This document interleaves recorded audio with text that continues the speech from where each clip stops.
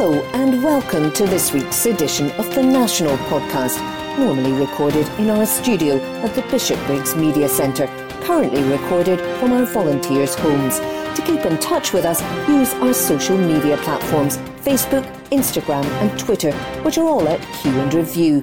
That's CUEANDREVIEW. Or get in touch via information@qandreview.com. That's information at CUEANDREVIEW.com. Please like and share our podcast and give us any constructive feedback. The National, Monday the 22nd of February 2021. Boris Johnson's senior aide insisted on PM calling the SNP nationalists, by Kathleen Nutt. Boris Johnson's senior aide on the Union, Oliver Lewis, insisted the Prime Minister keep using the Scottish Nationalist Party to annoy the SNP, it's been claimed. Lewis, who quit his Downing Street role on Friday after 2 weeks, urged Johnson to refer to the Scottish National Party as the Scottish Nationalist Party at Prime Minister's questions, a move that angered Ian Blackford, the SNP leader in Westminster. Oliver's view is that there's a lot we can do to discombobulate the SNP, was what a friend of Lewis's told the Sunday Times yesterday, saying, the nationalist thing has diverted them into bickering about how nationalist they are. Johnson has been repeatedly rebuked for using the incorrect name of the SNP at the weekly questions in the Commons. He did so on January the 13th, on December the 30th, and on previous occasions. On January 13th, Blackford raised grave concerns of fishermen in his constituency who warned their businesses were being wrecked by Brexit red tape. The Prime Minister responded by claiming the UK government was providing £100 million of support to the UK fishing industry, adding it's the policy of the Scottish Nationalist Party not just to break up the United Kingdom under their harebrained scheme, but also to take Scotland back into the EU and hand back control of Scottish fisheries to Brussels. Blackford said, I'm amazed that the Prime Minister continues to traduce the name of the Scottish National Party. On December the 30th, Speaker Lindsay Hoyle stepped in to caution Johnson at Prime Minister's questions for calling the SNP the Scottish Nationalist Party. Blackford interrupted him to ask the Speaker, can you point out to the Prime Minister the name of my party is the Scottish National Party? Hoyle replied, in fairness, I have pointed it out in the past. It's the Scottish National Party, Prime Minister. Johnson claimed he didn't get the name wrong. He said he wished the right honourable gentleman to know that he was using the word nationalist with a small n, and I don't think that he would disagree with that, which is semantically justifiable under the circumstances. Lewis, the former head of research at the Vote Leave campaign under Dominic Cummings, acted as the de facto deputy to David Frost when he negotiated the UK's Brexit deal. Number 10 has been beset by bitter internal power struggles. Most dramatically, the departure in November of Cummings, Johnson's chief aide, shortly after the resignation of another Vote Leave alumnus, the then head of communications Lee Kane. Stuart Hosey MP, the SNP's shadow cabinet office spokesman, said, Oliver Lewis was out of the door of the failing union unit before he even had a chance to set his desk, following the steps of Luke Graham. With two heads of the unit quitting their roles in the space of a fortnight, the reality is that the Tories' anti-independence campaign's crumbling and its union unit unravelling. However, the entire episode raises very serious questions for Boris Johnson over how much of the taxpayers' money he's wasted in this shambles. Taxpayers have the right to know how much money is being splurged on Tory advisers, including Oliver Lewis, whose only campaign idea so far appears to revolve around mispronouncing the party's name. By Kathleen Nutt. The National, Tuesday the 23rd of February 2021. Crown Office demands Holyrood harassment inquiry remove Alex Salmond's submission. By Andrew Learmonth. The Crown Office has urged Holyrood's harassment inquiry to take down testimony from Alex Salmond that was published last night. The Scottish Parliamentary Corporate Body is holding an emergency meeting just now to discuss the demand from prosecutors. Reports suggest they've asked for substantial redactions and removal of material contained in the former First Minister's submission. It's understood that in a letter to the Parliament, the Crown said they had grave concerns the published document was potentially in contempt of court. A Crown Office spokesperson said they wouldn't confirm what they may have done about concerns they may have. They said giving detail could worsen the potential impact of any breach. A spokesperson for the Scottish Parliament said the Crown Office wrote to the SPCB last night and that they'd asked the Crown Office to clarify its concerns. The Cross-Party Harassment Committee is investigating the Scottish Government's flawed probe into allegations of misconduct made against Salmon by two civil servants. He had the exercise set aside in January 2019, with a judicial review declaring it unlawful and tainted by bias. The government's botched handling ultimately cost the taxpayer £500,000. At a later criminal case, the former SNP leader was cleared on 13 counts of sexual assault. He's set to appear before MSPs at the Holyrood harassment inquiry tomorrow. If the submission's withdrawn or redacted by the Parliament, then it cannot make up part of the committee's final report and cannot therefore be used by MSPs when questioning Nicola Sturgeon or her predecessor.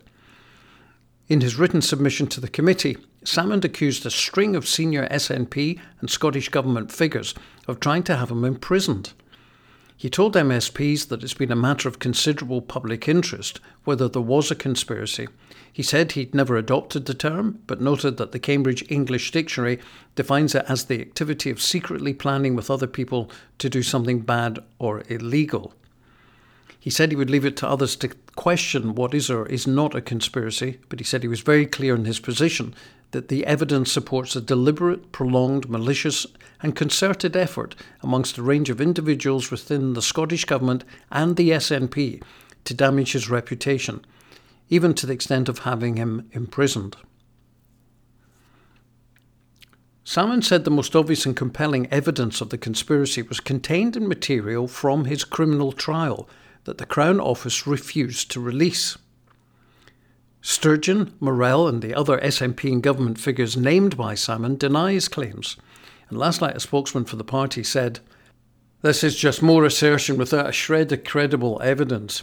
Several of the women have already made clear how utterly absurd it is to suggest they were part of a conspiracy to bring him down, and yet Alex Salmond's still making these ridiculous and baseless claims and lashing out at all and sundry.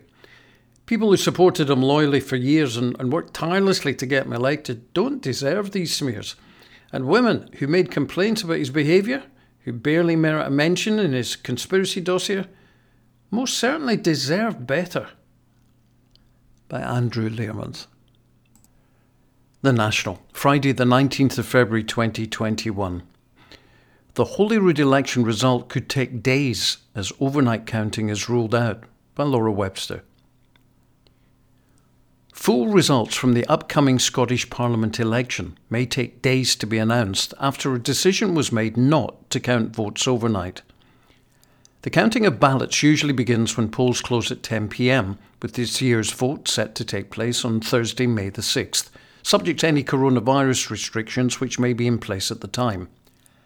But local authority areas will not begin the process of counting until between 9 a.m. and 10 a.m. the next day, following a decision from Malcolm Burr, convener of the Electoral Management Board, the EMB, for Scotland.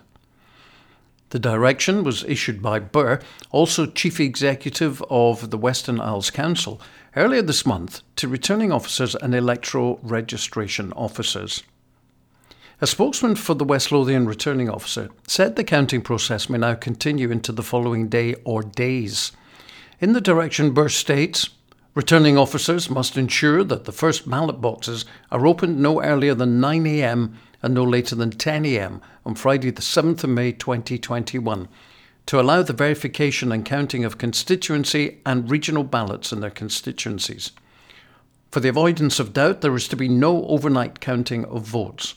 For local government elections in Scotland, a next day count is well accepted procedure and is acknowledged to allow a greater level of resilience within election teams.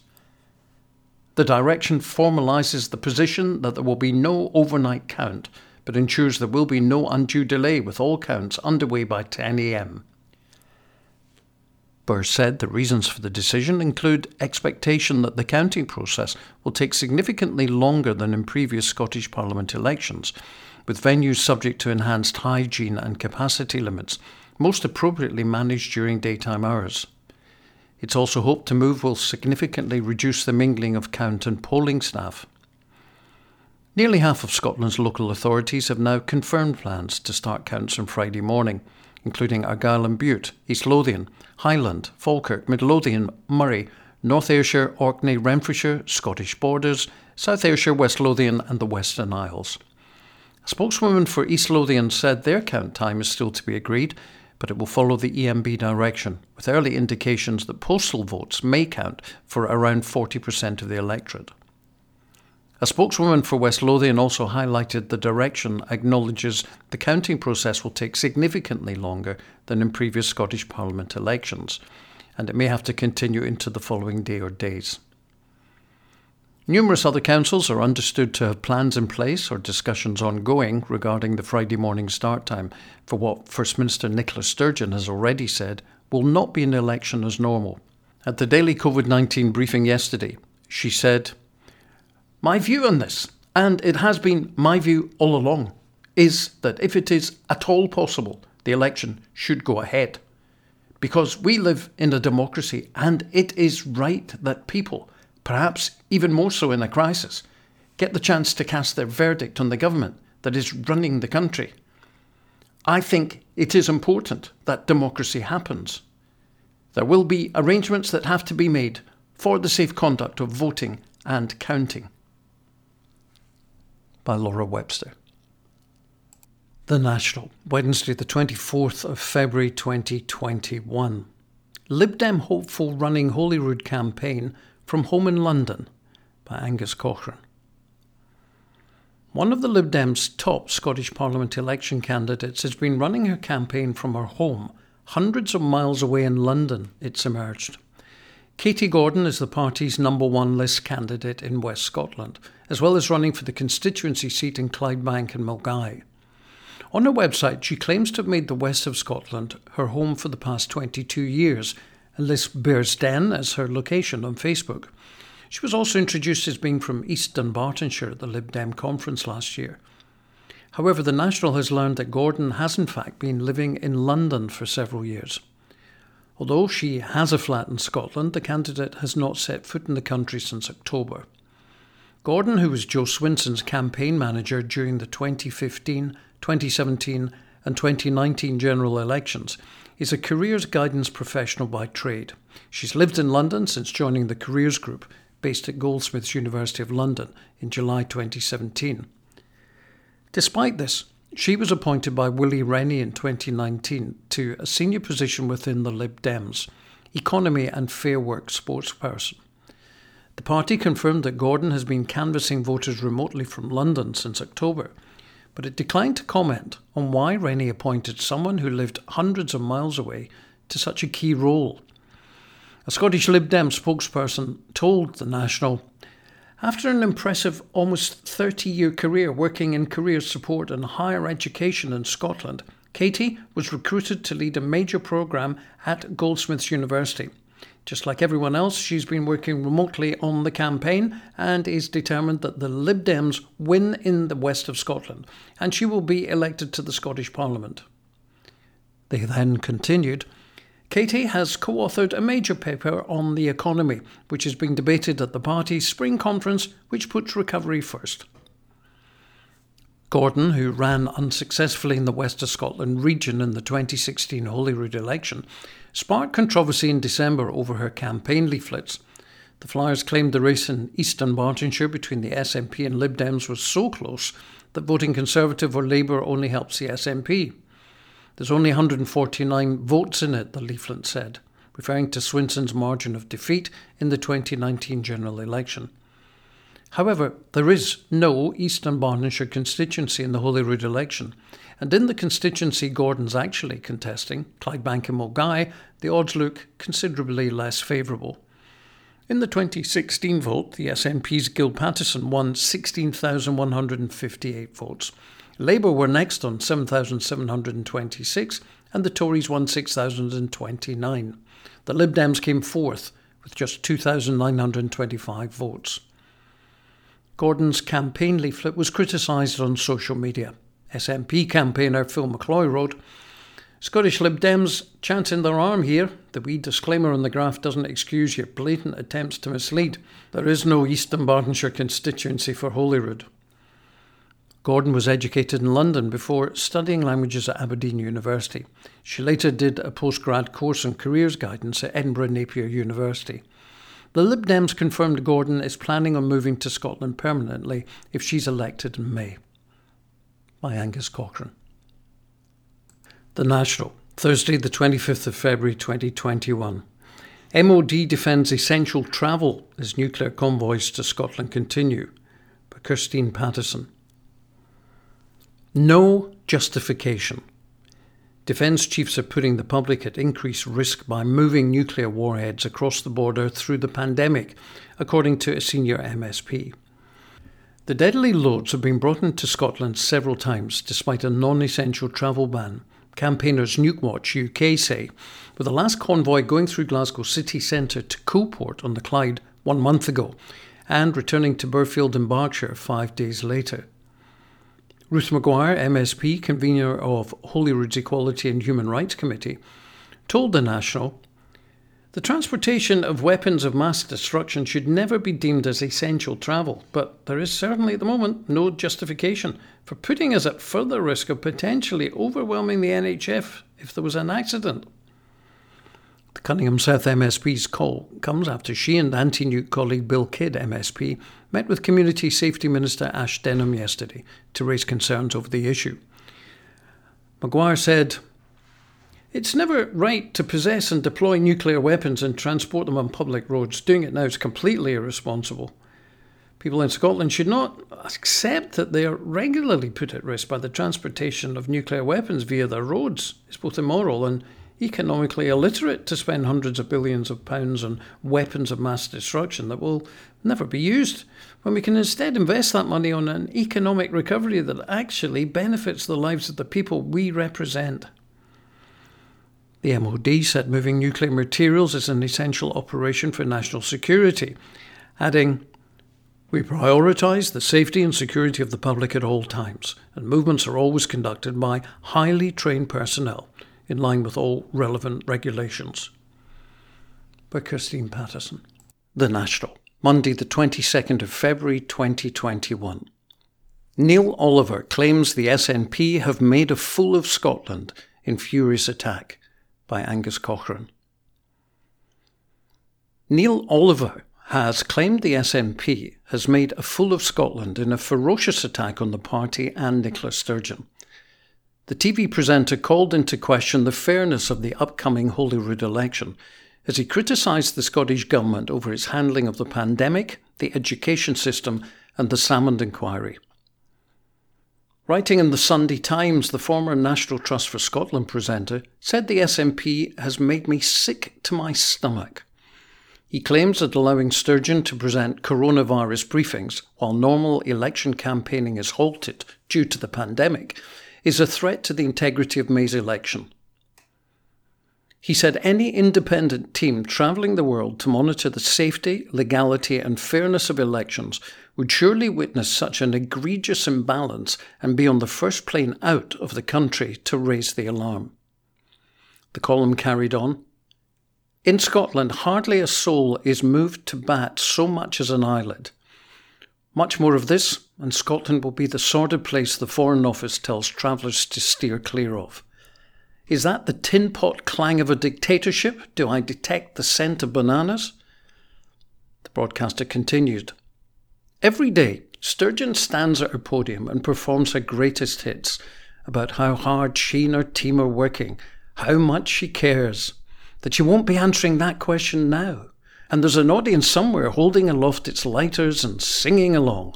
For the rest of the population, it is a shaming spectacle. For many Scots, the SNP has made a fool of Scotland. This comes after several opposition politicians called for the BBC to stop airing the First Minister's briefings. Earlier this month, Labour peer Lord Fuchs penned a letter to the corporation's Director General demanding action.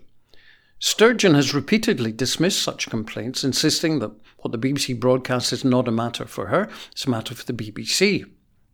She added, "At a time like this, I'm not going to stop doing my job because it is really important as we steer the country through this pandemic." Oliver also takes aim at the Scottish Government over its management of education and its response to the Salmond inquiry, which he described as a catalogue of arrogant obfuscations.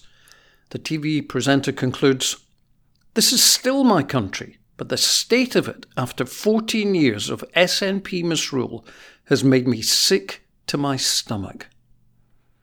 The SNP has been approached for comment. By Angus Cochrane.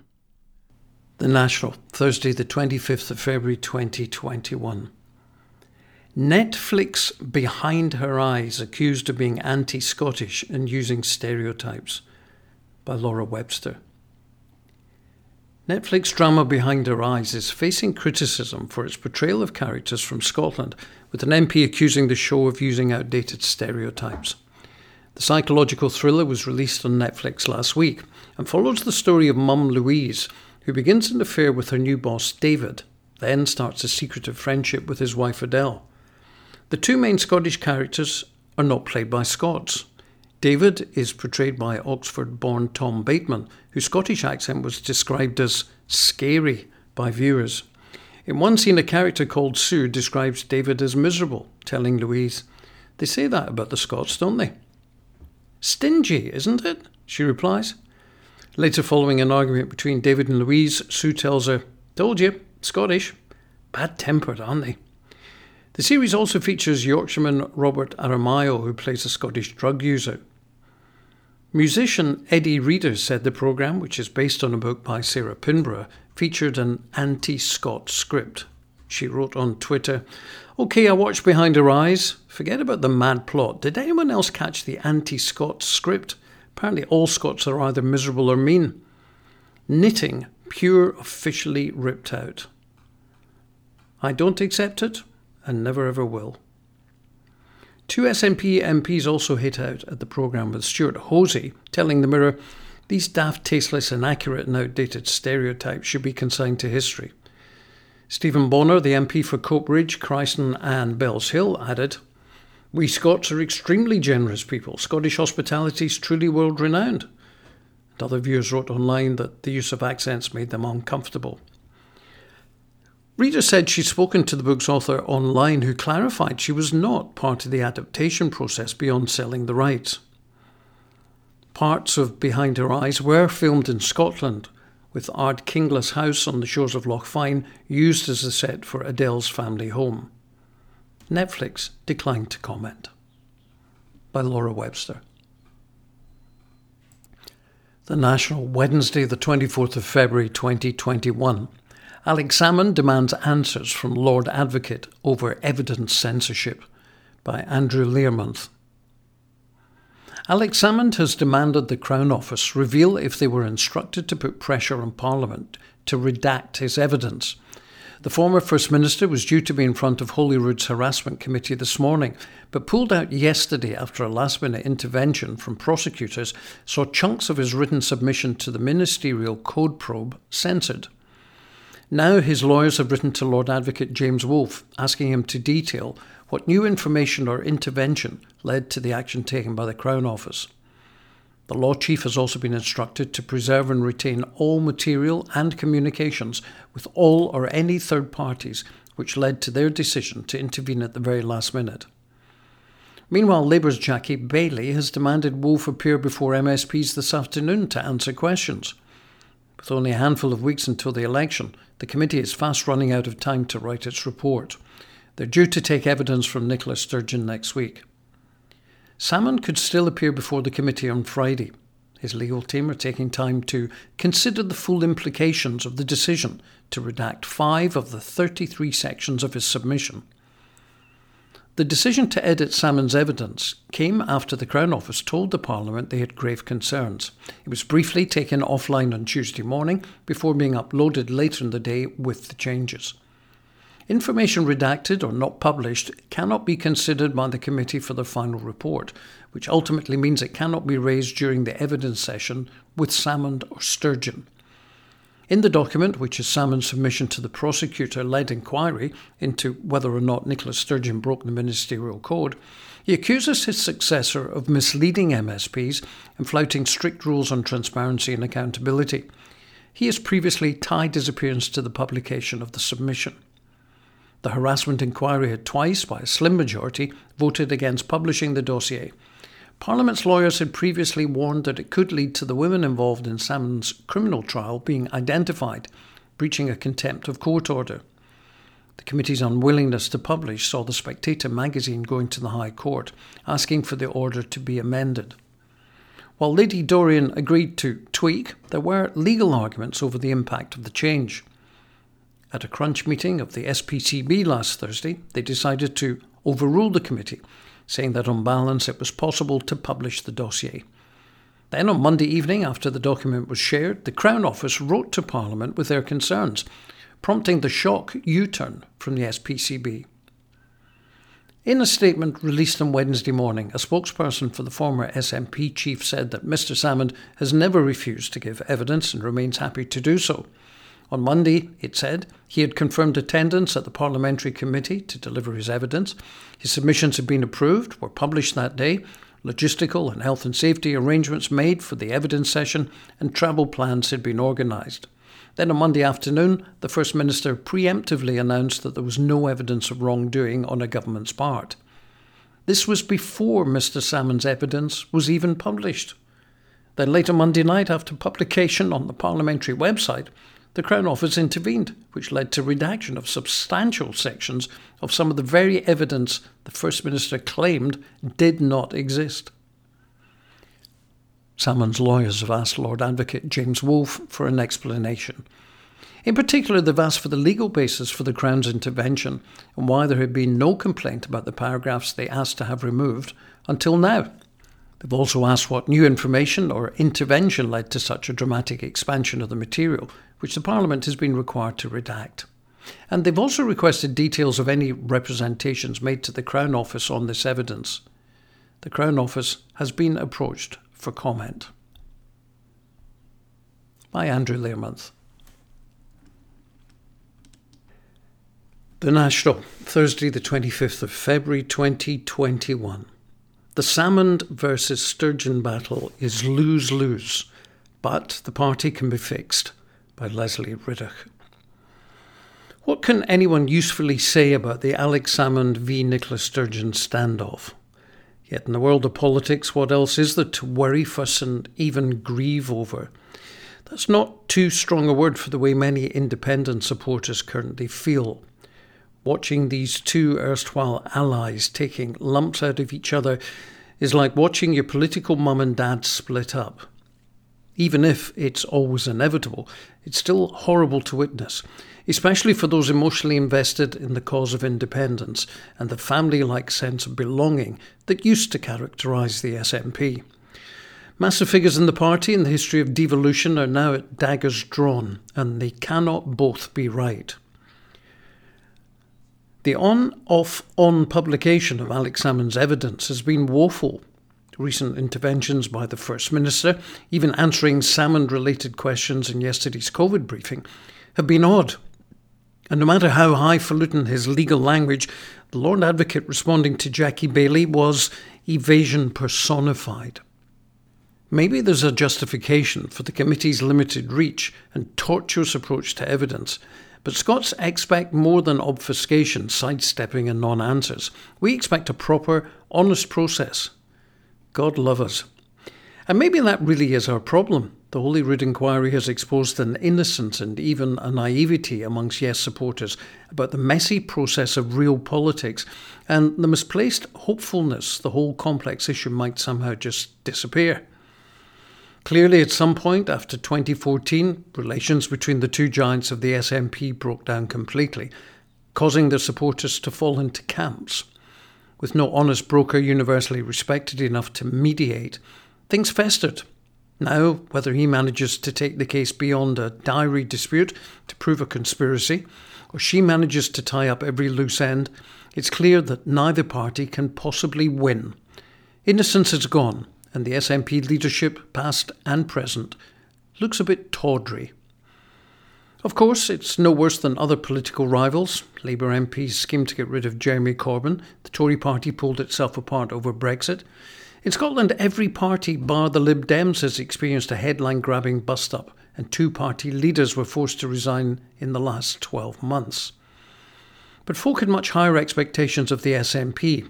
It may not be fair, but it's true. A large part of the SNP's success has been holding itself to higher standards than the shabby stuff that passes for democracy south of the border. So Boris Johnson appeared for COVID briefings once in a blue moon, but Nicola Sturgeon appeared virtually every day. Boris Johnson hung on to his special advisor Dominic Cummings after a breach of COVID regulations, but Nicola Sturgeon regretfully let her errant chief medical officer go. Labour condemned cronyism in the House of Lords, yet continued to nominate peers, but the SNP have simply boycotted the chamber altogether. David Cameron made a great song and dance about English votes for English laws in 2014, but the SNP has quietly abstained from votes that didn't directly affect Scotland for years. Labour and the Lib Dems have talked about PR to improve fairness, but Scotland's actually using it, and the MP expenses scandal found no real echo at Holyrood. When Tory-dominated Westminster takes the low road, the SNP-run Scottish Government has taken the high road. That's the way it's been. It's what we've all come to expect. Better behaviour, cleaner politics, and less abuse of power at Holyrood compared to Westminster. So why these great expectations? Perhaps it's the enduring echo of Jimmy Reid, urging the best behaviour during the 70s UCS sit-in. Perhaps it's a version of the old adage that newcomers in any arrangement must always work twice as hard to prove themselves. Perhaps we're just horribly smug. Or perhaps over 20 plus years, law-abiding consensual Holyrood has been a constant contrast with the everyday, rule-breaking elitism of Westminster. And of course, let's not lose our perspective. That general description of the law-abiding Scottish Parliament still holds. To gain alpha male and female credentials in the nasty party, serial rule-breaking is the order of the day. If you aren't prepared to run roughshod over procedure, make it up as you go along, insist white is black and black is white, and stab the next guy in the back to progress, then you aren't really the right kind of material for Boris Johnson's inner circle. Look at the wee smirks when they're caught red-handed. Governance for the ruling class is just a game, but for everyone else, for progressive parties, it's much more. Especially in earnest Presbyterian Scotland, especially in the SNP. May not be fair, but there it is, so what can be done? Nothing much about the fight between the big beasts of the SNP, but quite a lot about the state of the party. Whether folk are on the side of Nicola or Alex, the membership needs to exert some control over the leadership. The party of government needs an immediate spring clean, and the party, parliament and government need some clear and urgent lines of separation. The SNP needs vibrant annual conferences that are not corporate schmooze fests, but feature genuine open debate about power relations in feudal Scotland, not just tentative discussions about essentially managing decline. With growing complaints from party members about resources, strategy and direction, the SNP's fan base appears to vary from sceptical to downright hostile. Just as Neil Lennon recently decided defeat by Ross County was the last straw, so a conscientious long-term manager of the SNP would survey the damage his party is currently sustaining and realise the time has come to move on.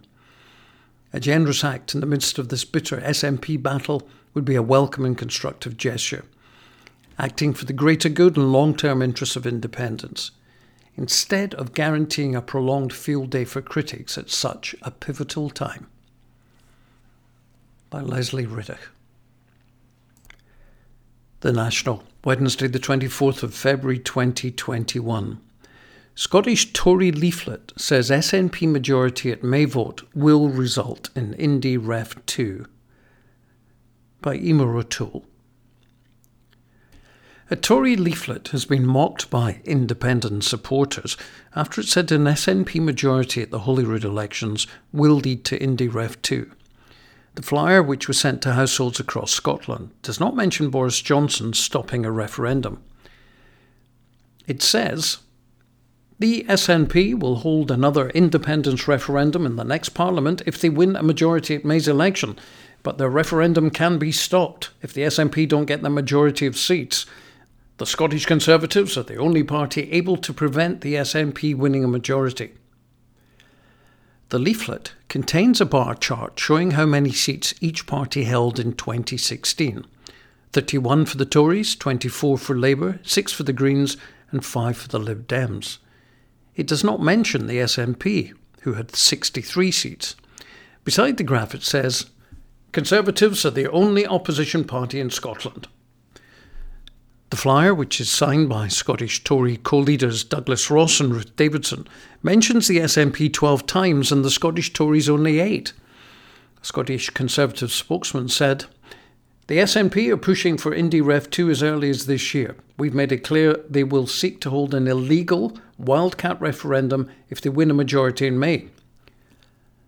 SNP Deputy Leader Keith Brown told The National, Scotland will choose its own future, not Boris Johnson or Michael Gove. The Tories are clearly rattled and their Trump-like attempts to block democracy won't last.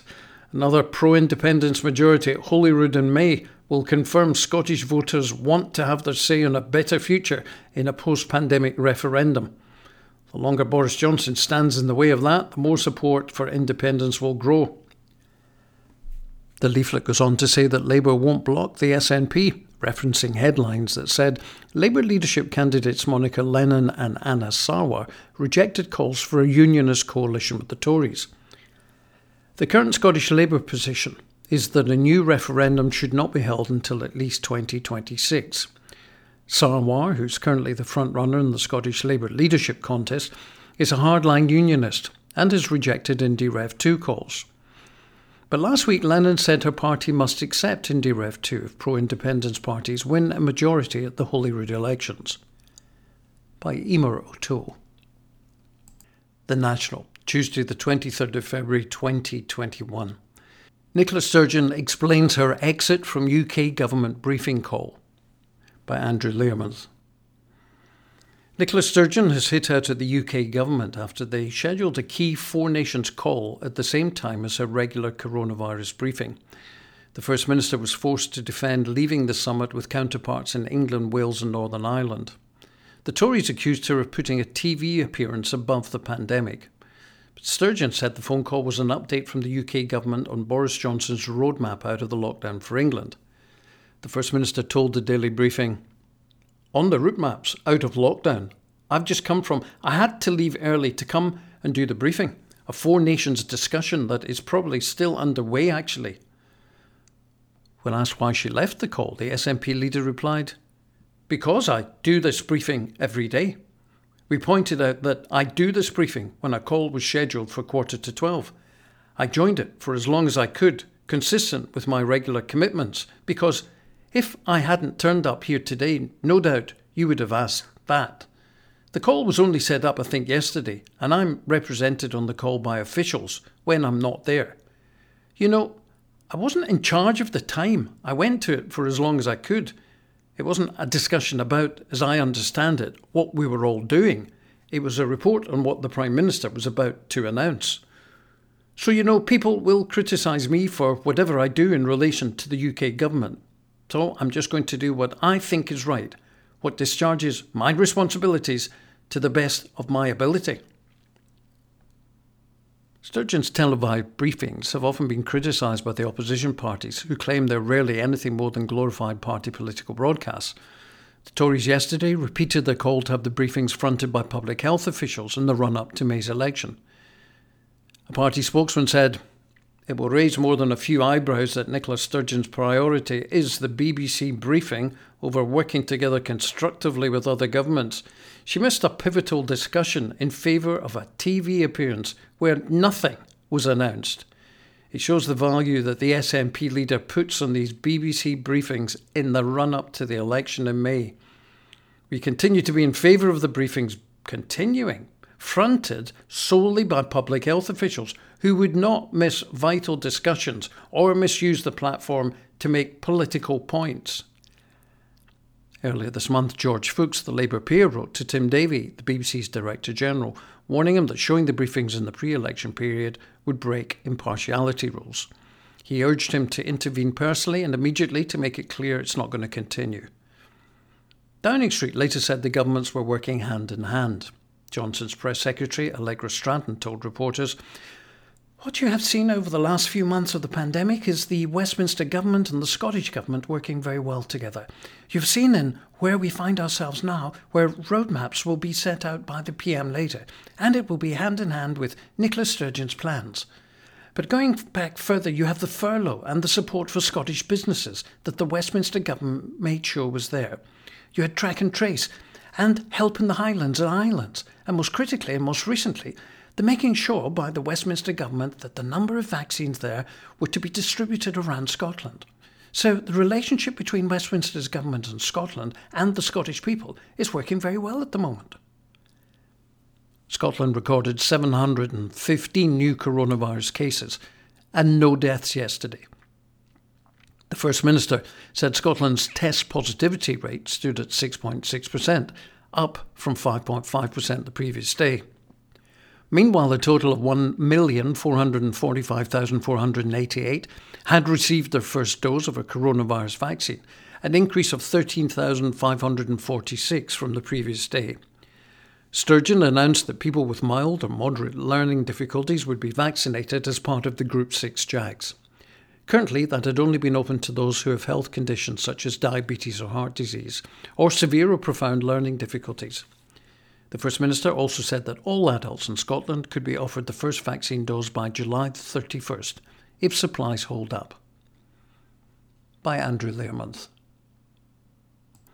The National, Friday the 19th of February 2021. Tories rage at Nicola Sturgeon over claims she's tearing down Union flags. By the Joker. British nationalists are absolutely fuming at Nicola Sturgeon. There's little surprise there, but this may just be the most misguided backlash yet. Unionists have been whipped into a frenzy on social media after it was revealed the First Minister had supposedly ordered the Union flag to be flown outside of government buildings on just one day a year. Comments like, Nicola Sturgeon's war with reality continues in earnest this week, and as the First Minister has instructed that the Union Jack should now only be flown from government buildings on Remembrance Sunday, for the remaining 364 days of the year it's to be replaced by the EU flag. Social media users were outraged, including Scottish Tory MSPs Rachel Hamilton and Jamie Green. Party colleague Annie Wells added, "Where to begin? The SNP are mired in corruption. They're dogged by complacency and would do anything to distract attention from their dreadful record in government." There is just one minor detail that's being overlooked. It turns out the decision to fly the Union flag exclusively on Remembrance Sunday was made 11 years ago. That's right, and we know this because of a very similar Unionist social media storm from January 2018, when Tories reacted furiously to reports that Sturgeon had ordered the Union flag to be taken down from official government buildings. The rage was compounded when it was alleged the decision had been taken deliberately to coincide with the Queen's birthday. Dickie Arbiter, the Queen's former press secretary, told the Daily Mail he thought the move was churlish, saying, "It seems a swipe at Downing Street and at the Union rather than the monarchy as such, but I think it's a daft idea." Murdo Fraser added, "Nicola Sturgeon's always keen to stress that her civic nationalism has nothing to do with flags and banners. Yet here we are, having her trying to eradicate the Union flag from government buildings in Scotland. It's just another example of the SNP government pushing its separatist agenda by stealth. Refusing to fly the Union flag on the Queen's birthday is something that may well appeal to the extreme elements of the nationalist movement, but ordinary members of the public will be altogether less convinced." But the Scottish Government pointed out there had in fact been no change in policy since 2010, when an informal decision was taken to fly the line rampant more often. And former First Minister Alex Salmond has revealed the Queen herself approved the changes. What did change, the government said, was that the practice to use the Union flag only on Remembrance Sunday had been formalised with new written guidance prepared by a civil servant.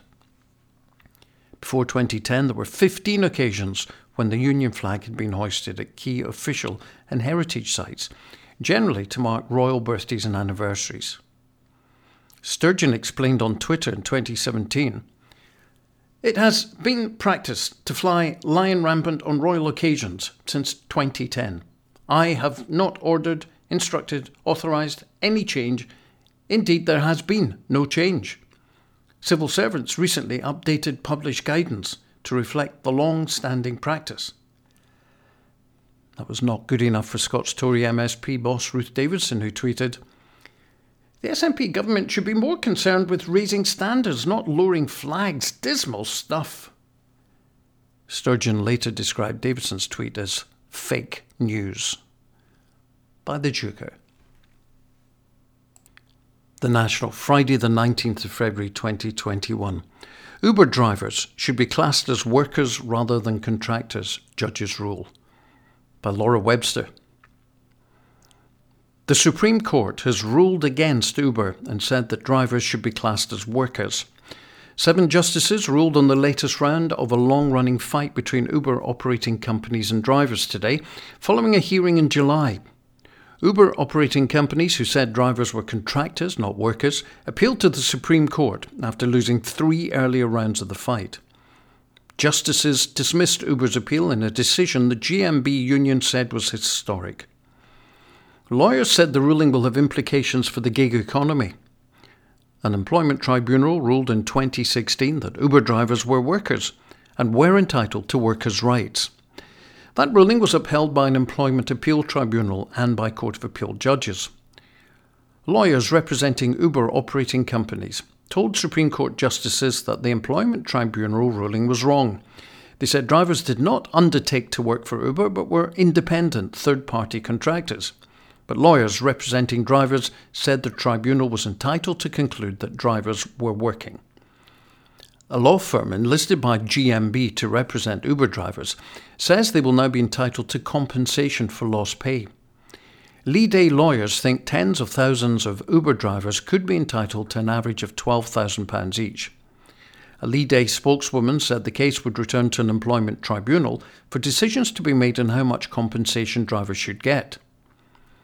Mick Ricks, GMB national officer, said, "This has been a gruelling 4-year legal battle for our members, but it's ended in a historic win. The Supreme Court has upheld the decision of 3 previous courts, backing up what GMB has said all along. Uber drivers are workers and entitled to breaks, holiday pay and minimum wage. Uber must now stop wasting time and money pursuing lost legal causes and do what's right by the drivers who prop up its empire. GMB will now consult with our Uber driver members over their forthcoming compensation claim." Mark Keynes, an Uber driver in London for 5 years, said in a statement, "Being an Uber driver can be stressful. They can ban you from driving from them at the drop of a hat, and there's no appeal process. At the very least, we should have had the same rights as any other workers, and I'm very glad I'm part of this claim." By Laura Webster. The National, Monday the 22nd of February 2021. COVID in Scotland. Vaccines shown to be up to 94% effective. By Richard Mason. Vaccines have already had a substantial effect on the risk of being admitted to hospital with serious illness, new analysis shows. Researchers in Scotland found that by the 4th week after receiving the initial dose of the Pfizer-BioNTech or Oxford AstraZeneca vaccines, the risk of being admitted to hospital from COVID-19 was reduced by up to 85% and 94% respectively. Scientists from the universities of Edinburgh, Strathclyde, Aberdeen, Glasgow and St Andrews and Public Health Scotland examined data on people who'd received either of the JAGs compared with people who'd not yet received a dose. 4 weeks after receiving the initial dose, the AstraZeneca JAG appeared to reduce a person's risk of hospital admission by 94%. Those who received the Pfizer jab had a reduction in risk of 85% between 28 and 34 days after the first dose. Data for the 2 jabs combined showed that among people over the age of 80 who are at high risk of severe disease, the reduction in risk of hospital admission was 81% 4 weeks after the first dose. Lead researcher of the Scotland Vaccine Study, Professor Aziz Sheikh, director of the University of Edinburgh's Usher Institute, said, "These results are very encouraging and have given us great reasons to be optimistic for the future." The study is the first to describe a countrywide effect of the Pfizer and AstraZeneca vaccines in the community on preventing severe illness resulting in hospital admissions. The researchers examined data between December the 8th and February 15th. During this period, 1.14 million vaccines were administered in Scotland. That's 21% of the Scottish population. The Pfizer vaccine has been received by some 650,000 people, while 490,000 have had the AstraZeneca jab. Researchers looked at GP records on vaccination, hospital admissions, death registrations and laboratory test results, and compared the outcomes of those who'd received their first jab with those who'd not. Dr. Jim McMenamin, National COVID-19 Incident Director at Public Health Scotland, said these results are important as we move from expectation to firm evidence of benefit from vaccines. For anyone offered the vaccine, I encourage them to get vaccinated. Chris Robertson, Professor of Public Health Epidemiology at the University of Strathclyde, said the early national results give a reason to be more optimistic about the control of the epidemic. However, while the data shows that the vaccination programme is likely to be preventing severe illness related to COVID-19, there's not yet clear data on how it stops transmission. Dr. Josie Murray, Public Health Scotland's public health consultant lead for the EVE2 project, said the results do not have any bearing on the virus's ability to transmit from person to person and did not advise any changes. She said, I think it's really important to emphasise that these data don't support any comment about transmission or indeed transmission policy, and therefore we wouldn't be advising on the basis of these results that we should alter anything that we've got implemented currently to stop transmission of the virus from person to person within Scotland. The brilliant news is that the vaccine delivery programme is in its current format, suggesting that it's working.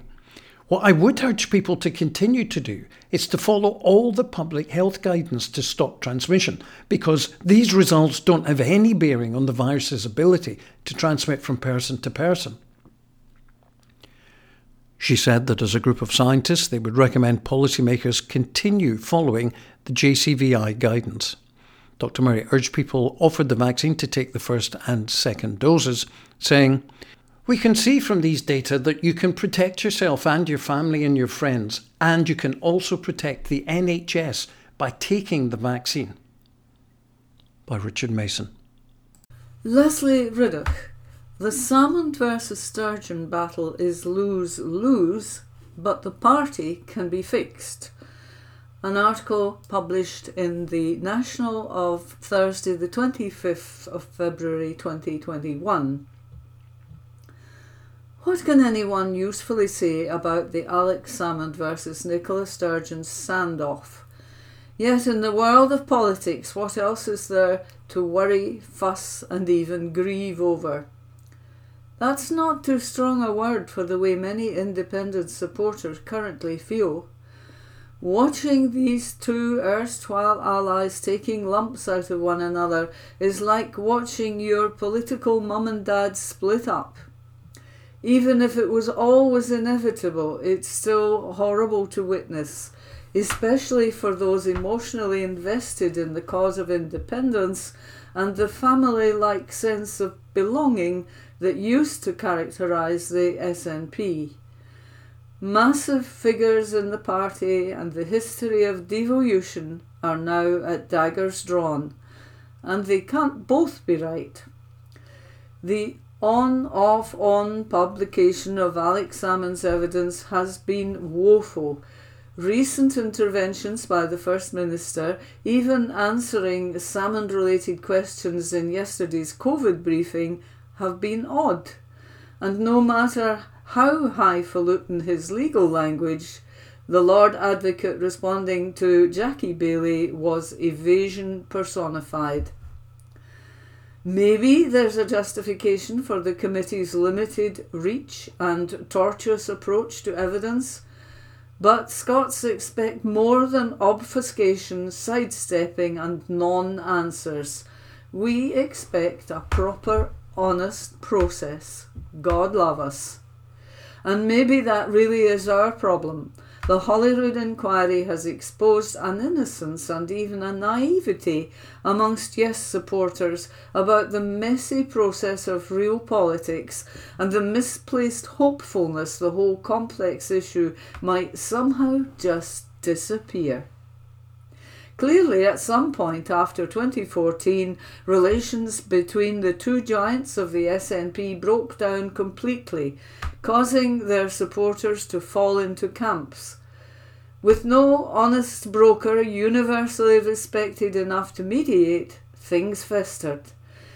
Now, whether he manages to take the case beyond a diary dispute to prove a conspiracy, or she manages to tie up every loose end, it's clear that neither party can possibly win.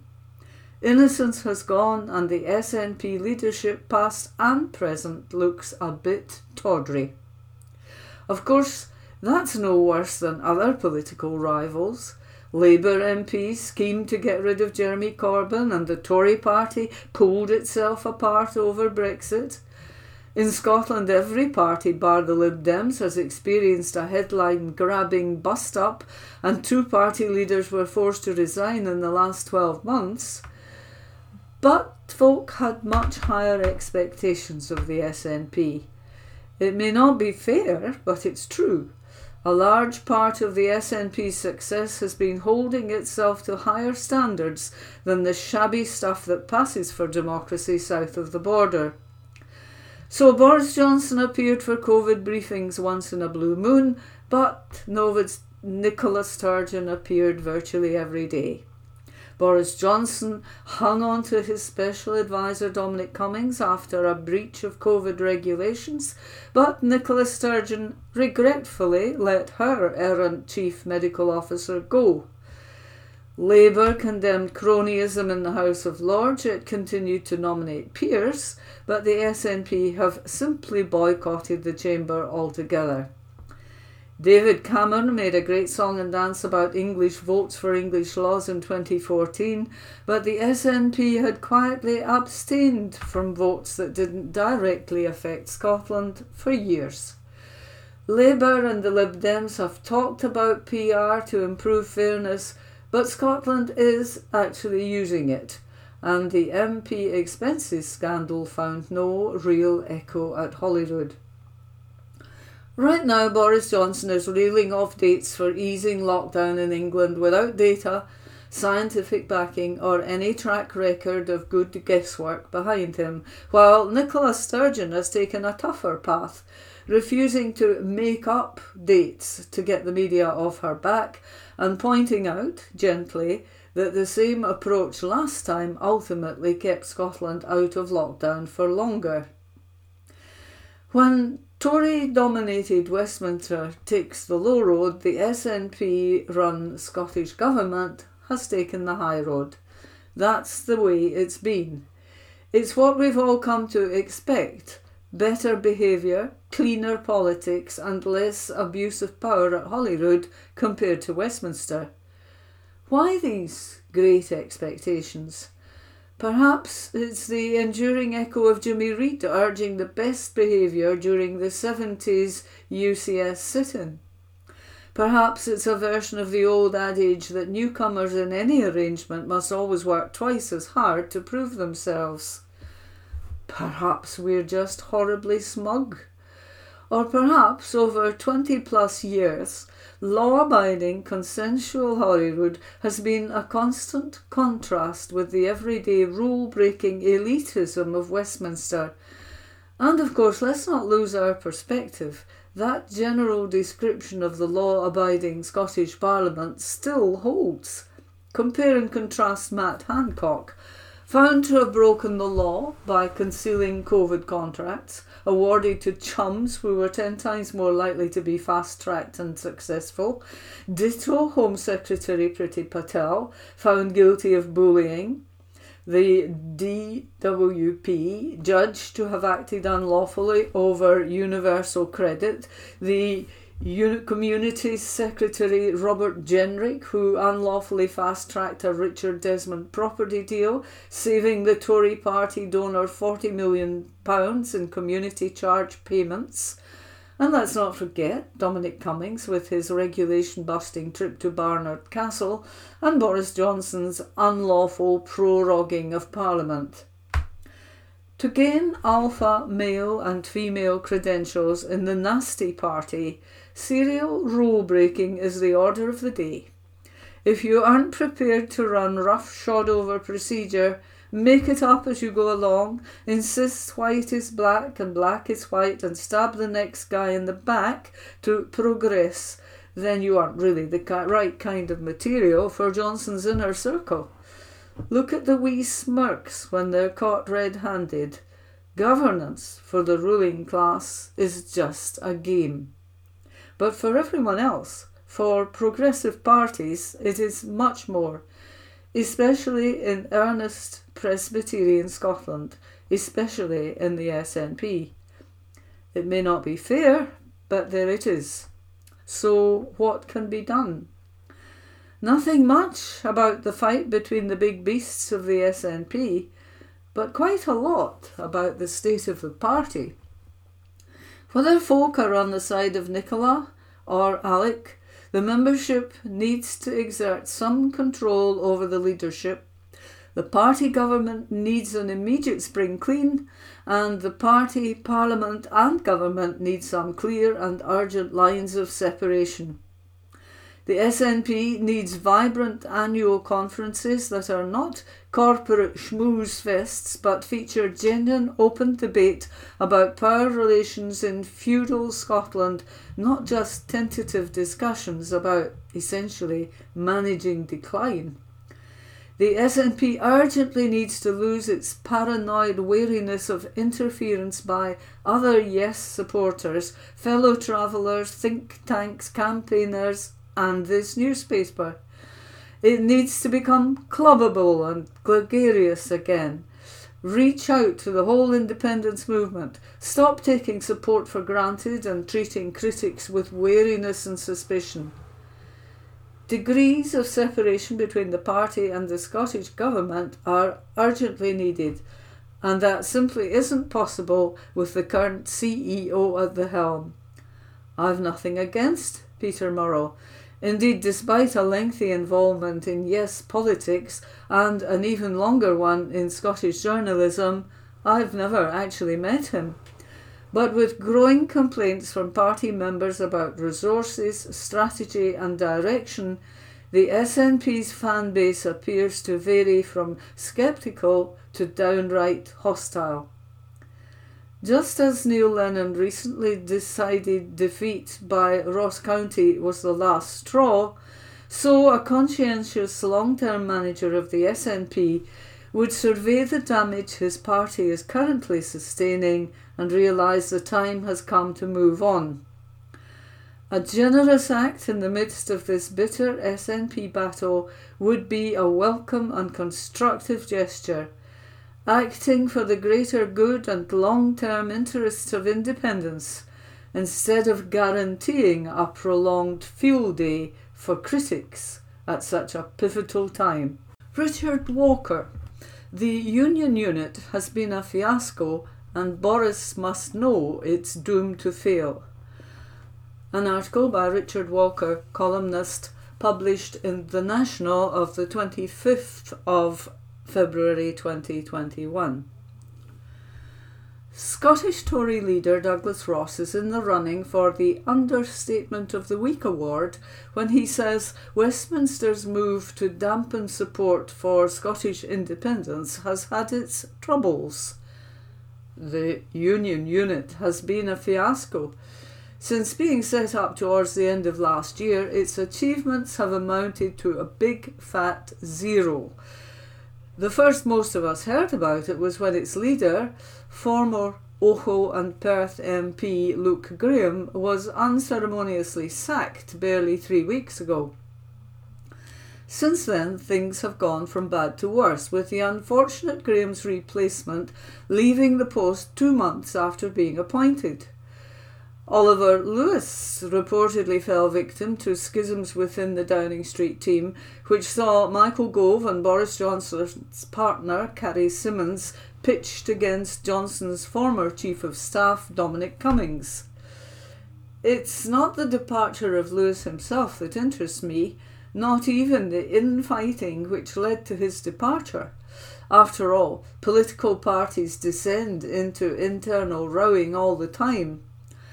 I can't summon up the energy to even care much about the role of Cummings, although you'd have to feel good about anything which makes his position in modern British politics even more wobbly than it currently seems. What I find baffling is why the Prime Minister's strategy for winning hearts and minds for the Union is so completely useless. It could of course be down to simple incompetence. Just look at his performance over Brexit, which saw Britain leaving the EU with just about the worst deal imaginable. The queue of lorries full of rotting produce as they tried in vain to reach European markets were a testament to the Prime Minister's lack of ability to grasp a brief. You could criticise former Tory Prime Minister David Cameron for many things, not least of them calling the EU referendum in the first place, but at least he had the sense to recognise Scott's antipathy towards the Tories meant he had to look elsewhere for a frontman to lead better together. OK, Alistair Darling wasn't exactly inspiring, but imagine some of the alternatives. There is no way any of us would have got to the end of a Gordon Brown speech and still been awake. There's absolutely no evidence that Boris Johnson has the slightest clue what people in Scotland think about anything. Soon after becoming Prime Minister, he appointed himself Minister of the Union when anyone who had been in Scotland for longer than 5 minutes would be aware that he was widely regarded as a buffoon north of the border. The front page of the first edition of the Sunday National back in 2018 bore the headline, "Boris set to go for PM and trigger Indy Ref 2. We were able to accurately predict that without the aid of psychic powers because it was so blindingly obvious. Since then, matters have got worse rather than better. When he decided to appoint Luke Graham as leader of the Union unit, he must have known that he had few qualifications for the job. Graham had been a Scottish MP for barely 2 years. During that time, he had done nothing to inspire confidence in his ability to win friends and influence people north of the border. What encouraged Johnson to give him the job? Was it a punishment for Graham's support for Michael Gove's campaign to become Tory leader? If so, the Prime Minister has certainly had his revenge now. It's impossible to say if Oliver Lewis would have been more successful in the role, given how little time he was in it. It's certainly true to say that his appointment had more to do with internal Downing Street machinations than an affinity with Scotland. He did, however, boast the necessary attributes listed in recent ads for recruits to join the Union unit, in that he had no knowledge of the country whose threatened departure from the UK the organisation had been established to thwart. Boris Johnson may have been driven by a determination to get Brexit done, but the fact is that the United Kingdom was not united in sharing that ambition. Scotland voted to remain in the EU, but the arithmetic of the Union meant that Scotland's wishes were ignored, just as we are continually outvoted in general elections. The Prime Minister's reaction to our different view was to ignore it, to belittle those we elected to represent us in Westminster, and to dismiss out of hand every suggestion they put forward which might have limited the damage Brexit would wreak upon our economy. He must now realise that his attitude is helping to grow the number of Scots who support independence, but he does nothing to soften it. He ignores our views and simply tells us to like it or lump it. When we make it clear that we want a second independence referendum in opinion poll after opinion poll, he simply denies democracy and votes to block it. Why has he continued adopting a strategy guaranteed to alienate Scots? Is it because he is influenced by an increasingly powerful brand of British nationalism that sees the Union as mainly England with a few added bits? Is it because a lifetime of privilege and wealth has robbed him of the ability to empathise with others with different experiences? Or because he just can't be bothered to care what people think in a land he knows nothing about? I would guess that all three of those alternatives play a part in shaping the Prime Minister's attitude, but there is a more troubling possibility. Johnson doesn't care because he doesn't need to care. He doesn't need Scottish votes to remain in power. If anything, the loss of the country would make his position more secure. He set up the Union unit to be seen to do something, anything, to tick the box. No UK Prime Minister wants to preside over the breakup of the Union, particularly not one representing the Conservative and Unionist Party. It's generally accepted that the Prime Minister who finds themselves in that unfortunate position would have to resign. The Union unit allows Johnson to say, "I did everything I could. Look, I even set up this special unit and threw money at it." He doesn't care that there is a clear democratic case for a second independence referendum because he believes he doesn't need to care. Why risk the prospect of losing a referendum when you can stop one taking place for as long as you are in power? For a whole generation, Johnson will do the bare minimum to preserve the Union because he doesn't really believe it's under threat as long as he can block the referendum. It's up to us to prove him wrong. Sport from The National on Friday the 26th of February 2021. Cricket. Abtaha Maksud on breaking down barriers and hitting them for six by Graham McPherson. Twitter, ampersand capital G RAEME underscore capital MACPHERS.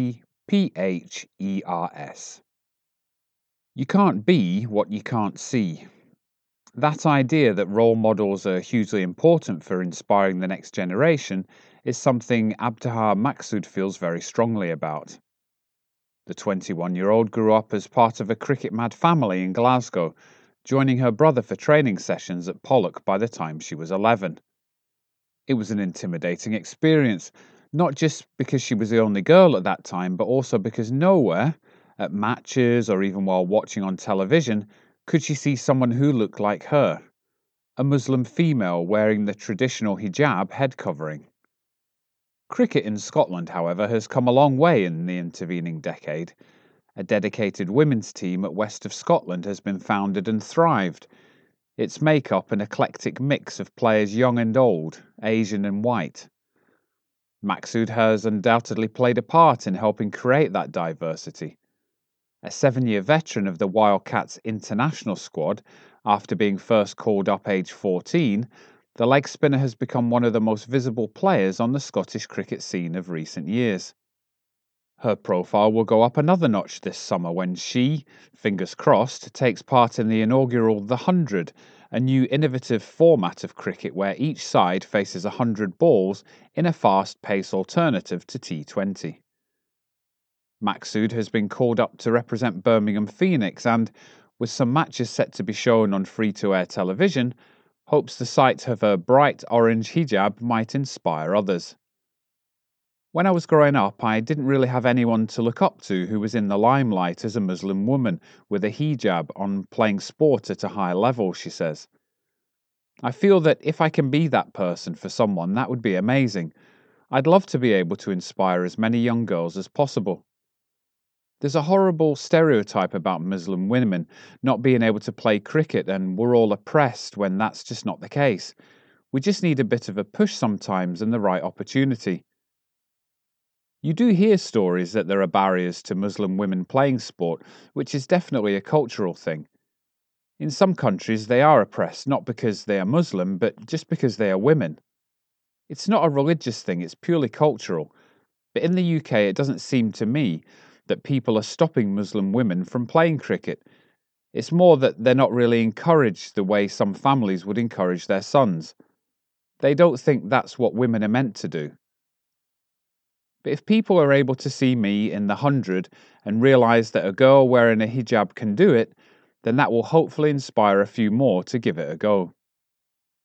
There were no such family issues for Maksud to have to overcome, with Dad Mohammed a huge influence in her cricketing development. He's just so supportive in everything I do, she adds. When I was younger and couldn't drive, my dad would take me everywhere for games and training. He was my personal taxi driver back then. He basically taught me how to play cricket, how to hold a bat and bowl, so he's been really important in my journey. Her dad's support was vital in the early years when she was one of the youngest in the senior Scotland setup. 7 years later, the Glasgow University dentistry student admits she now feels more comfortable in those surroundings. It's been quite the journey with Scotland. It was tough to fit in when I was that young, as the rest of the team was a lot older. I was quite quiet and didn't talk much. But a year or two later, Catherine and Sarah Bryce joined the squad, so I became more confident when there were more people around my own age. The past year has been a frustrating one for all Scotland sides, men and women, with fixtures falling one by the wayside. A planned trip to La Manga to take on Ireland in November was called off, just days before the team was set to travel, but Maksud is hoping this year turns out better. It's weird, as I've not actually played since November, and even then it was just indoor training. I'm used to playing cricket 3 times a week all the time. It was always so busy, and now it's just completely stopped. I was meant to be on that La Manga trip, and then it got called off last minute. At that point, I thought there was no way they could cancel. So that was a shock when it went off. I'd managed to get time off uni, and the rest of the guys had reorganised their lives for it, but hopefully it can be rescheduled. We're all really missing competing, but fingers crossed this will end up being a much busier year for us all. And that article was by Graham McPherson. This is sport from The National on Friday, the 19th of February 2021. Craig Wright explains return to Scottish cricket 5 years after walking away, by Graham McPherson. Twitter, capital G RAEME _ capital MACPHERS. Just when he thought he was out, they pulled him back in. Having spent 2 decades within the Cricket Scotland system in various roles, player, captain, development officer, marketing manager and assistant coach, Craig Wright walked away from it all in 2016. Disillusioned by the game's governing body, the International Cricket Council, ICC, restricting opportunities for associate nations like Scotland and in need of a fresh challenge, the 194 times capped player called it a day after the T20 World Cup in India. A chance to coach overseas took him to Hong Kong for 2 years, before he returned to Edinburgh, where he has been coaching academy players, as well as helping out a former teammate, Jamie Kerr, with his property business. The lure of a return to the inner sanctum of the Scottish game, however, has proved too great, and so Wright is now back as assistant to men's head coach Shane Berger, his enthusiasm restored ahead of a year that could, COVID permitting, be a busy one, concluding with another T20 World Cup in India. The 46-year-old was correct 5 years ago to fear the decision to reduce the 50-over World Cup to just 10 teams would cost Scotland, although they came agonisingly close to upsetting the odds. But he has witnessed breakthrough moments such as a first-ever ODI win over a full-member side and the memorable home victory over England to feel suitably encouraged that cricket in Scotland has continued to grow, despite the ICC's best attempts to keep them down. Now he wants to help restore that momentum once cricket in this country gets going again. Having had a couple of years away and then coming back, I can say for sure that my passion for Scottish cricket is as strong as ever, he says. This role that suited my skill set came around and it just felt that the stars were aligning. it was the right time to come back in. In 2016, we had just come off the back of featuring in 2 World Cups, and the next year to 18 months after that looked really quiet. Plus, there was the shift to the 10-team 50-over World Cup. I just felt that having been involved with Cricket Scotland for so long, and with a period of competition downtime looming, it was the right time to step away and see where my head was at. I had intended to take some time away from cricket completely, but then the Hong Kong chance came around out of the blue, and it was too good an opportunity to turn down, and it was a fantastic experience. But now I'm back, and this opportunity has come up at the right time for me, with the squad hopefully heading into a really busy period, and I'm excited to be a part of that again. Wright and Berger may be forming a new coaching alliance, but the Scot is no stranger to the squad, having worked with many of them prior to his departure 5 years ago. He added, "I've been involved with this group of players for a long time, the vast majority of them since they were in the youth programme. I've always had a faith and belief in their ability, and we've seen that come to the fore in recent times with some of the landmark wins that they've had. With the qualification process for the 50-over World Cup in particular becoming tougher, it's now about showing that consistency to make sure you get those places that are available for the global events. With COVID having knocked a year off the programme, there's a lot of cricket to catch up on, and hopefully we can string together some good runs and start to build momentum again." South African-born Berger has a vision to make cricket as high profile in this country as football, and Wright, a massive Aberdeen fan, knows only big results and regular appearances at major tournaments will help catch and retain the public's eye. "It's tough, as we know, that it's very difficult to compete with football in this country," added the Paisley-born coach. "That's why it's so important to get access to the global events so that we're playing on the international stage against the main full member countries. I've been shouting about this since the early 2000s, so it's not a new thing. But the game changer for cricket for me will be having regular home fixtures against the leading nations and appearing at World Cups, and winning some of those games when they come around. We saw the excitement that everyone felt when we beat England in 2018. Even non-cricket fans were talking about that win. If the team can keep progressing and pulling off results like that on a more regular basis, then I'm sure interest in the sport in Scotland will only grow." And that article was by Graham McPherson. This is Sport from The National on Friday, the 19th of February 2021. Lars Christer Olsen. Scotland should have Champions League spot, by James Cairney.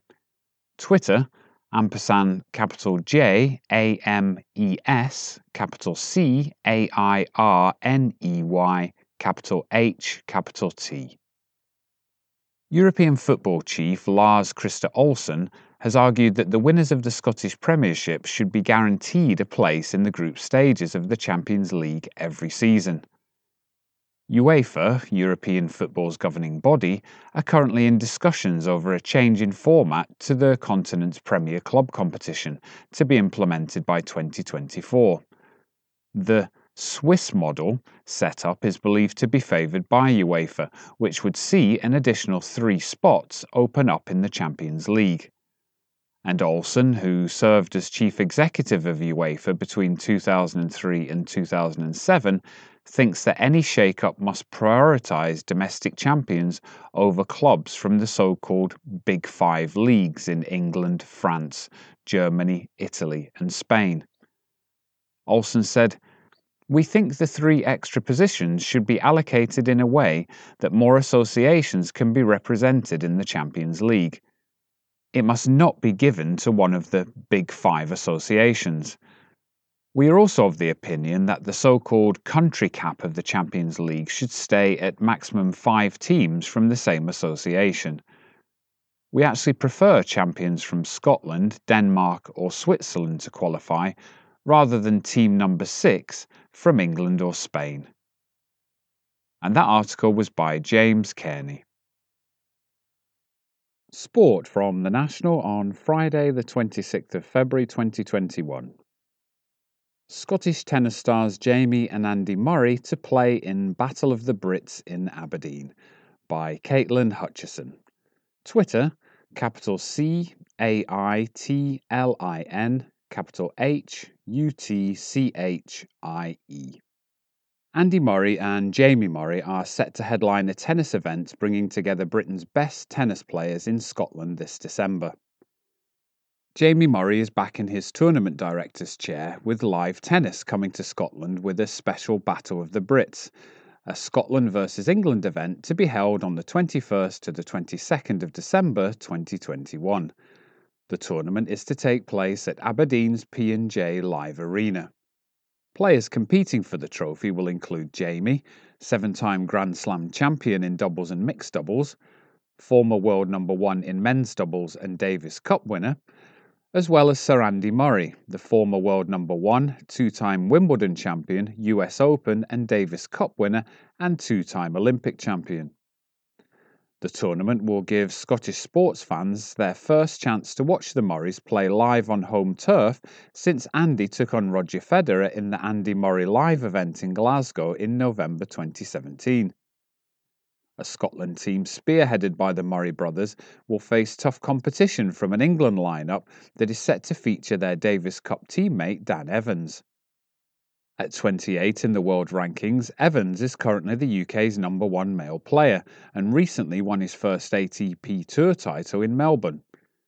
Evans from Birmingham is known for his entertaining tennis and feisty on-court demeanour.